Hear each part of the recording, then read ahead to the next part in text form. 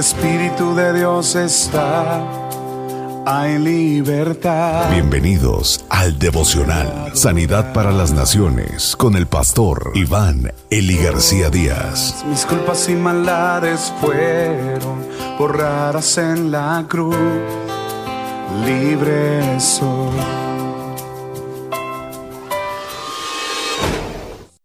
Se cumplirá. Dios les muestra a los exiliados que el juicio y exilio se cumplirán, aunque ellos no lo creen del todo. Ezequiel capítulo 12, versículo 1 al 28. De nuevo me envió un mensaje el Señor. Hombre mortal, me dijo, tú vives entre rebeldes que podrían conocer la verdad si quisieran, pero no quieren. Ellos podrían oírme si pusieran atención, pero no lo hacen, pues son muy testarudos. Así que ahora, haz una demostración para mostrarles cómo será el estar exiliados. Empaqueta todo lo que puedas llevar sobre tus espaldas y deja tu hogar para ir a otra parte. Vete de día para que ellos te vean, pues quizás a una hora ellos se preguntarán lo que esto significa, aun cuando son tan testarudos. Saca tus bultos fuera de la casa de día para que ellos puedan observar, luego deja la casa de noche, tal como lo hacen los cautivos cuando comienzan su larga marcha a tierras distantes. Cava un agujero a través del muro de la ciudad mientras están observando y saca tus posesiones a través de ese agujero. Mientras ellos observan, alza tus bultos sobre tus hombros y aléjate en la noche. Cubre tu rostro y no mires a ningún lado. Todo eso es una señal al pueblo de Israel del mal que sobrevendrá sobre Jerusalén. Hice como se me había mandado. Traje mis bultos afuera a la luz del día, todo lo que podía llevar al exilio, y al atardecer cavé a través del muro con mis manos. Salí en la obscuridad con mis bultos sobre mis hombros y mientras la gente observaba. A la mañana siguiente me vino este mensaje del Señor. Hombre mortal, estos testaduros del pueblo de Israel han preguntado lo que todo esto significa. Diles que el Señor dice que es un mensaje para el rey Ezequiel en Jerusalén y para todo el pueblo de Israel.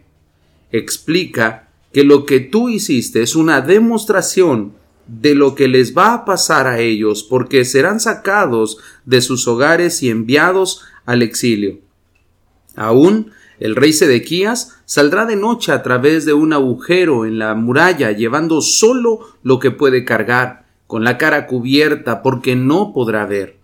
Pero yo lo capturaré en mi red y lo traeré a Babilonia, la tierra de los caldeos, pero no la verá y morirá allí.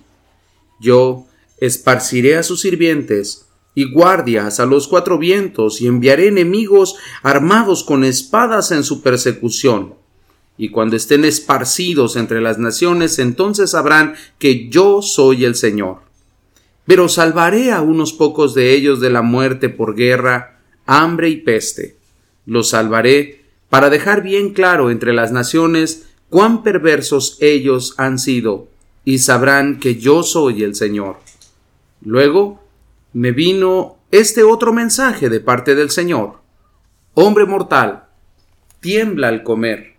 Toma tu agua como si fuera lo último que te queda, y dile al pueblo de Israel y a Jerusalén que distribuyan su comida con sumo cuidado, y tomarán en pequeños sorbos su ración de agua, en desesperación debido a sus maldades. Sus ciudades serán destruidas y sus campos arrasados, y entonces sabrán que yo soy el Señor. Nuevamente me vino un mensaje del Señor. Hombre mortal, ¿cuál es ese proverbio que citan en Israel? Los días, al pasar, vuelven mentiroso a cada profeta.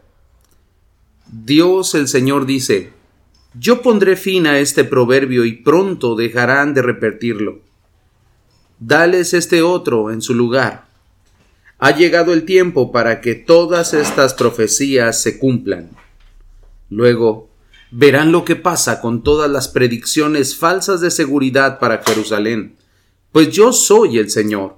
Lo que yo anuncio siempre se cumple. No habrá más demoras, oh testaduros de Israel. Lo haré muy pronto. Ustedes lo verán, dice el Señor Dios.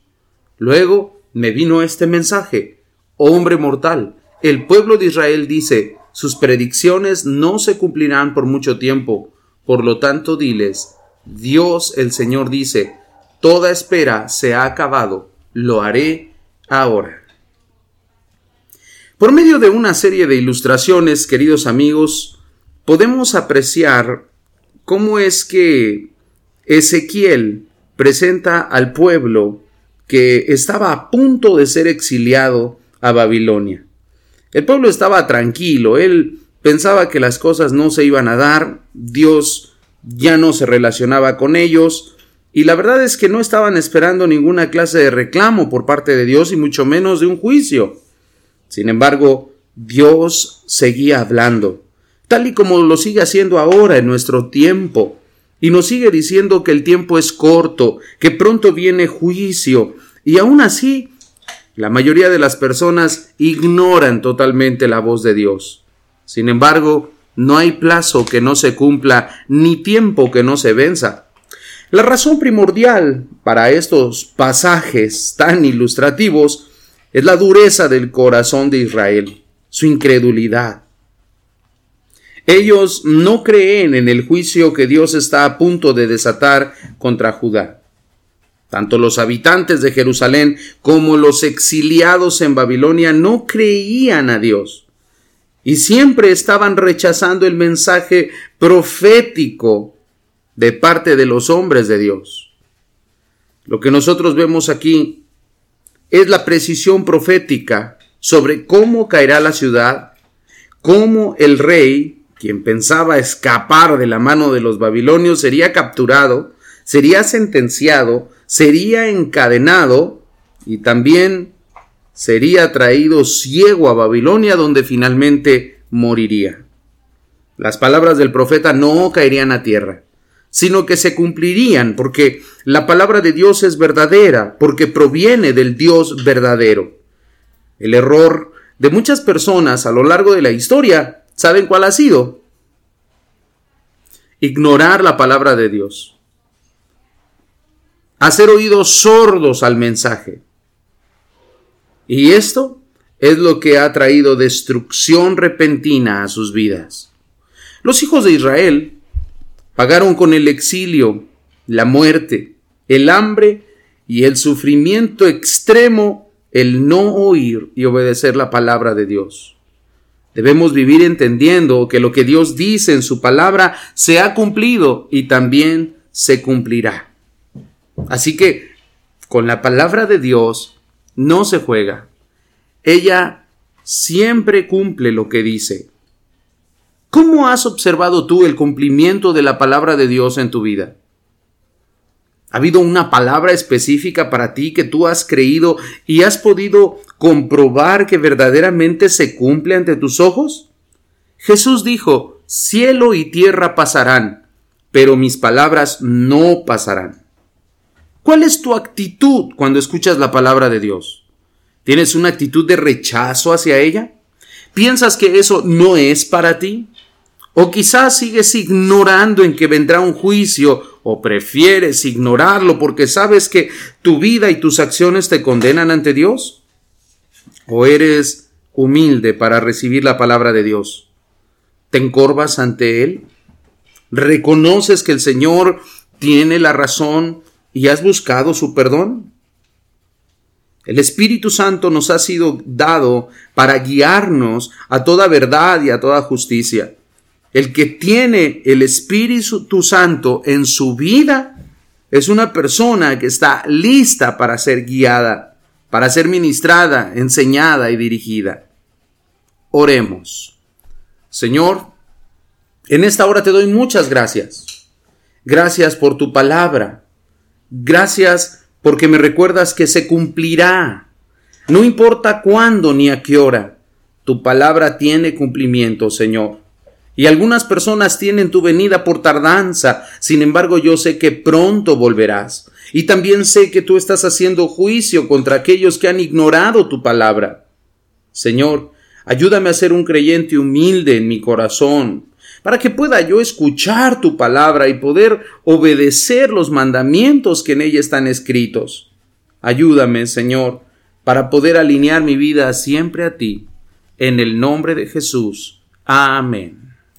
Donde el Espíritu de Dios está, hay libertad. Muchas gracias por escuchar el devocional de la Iglesia Cristiana Sanidad para las Naciones. Te invitamos a que te unas al trabajo misionero Sembrando Económica para la obra del Señor. Ponte en contacto con nosotros al teléfono 55 346 96 754. Perdonado soy, solo por tu amor, no hay más condenación.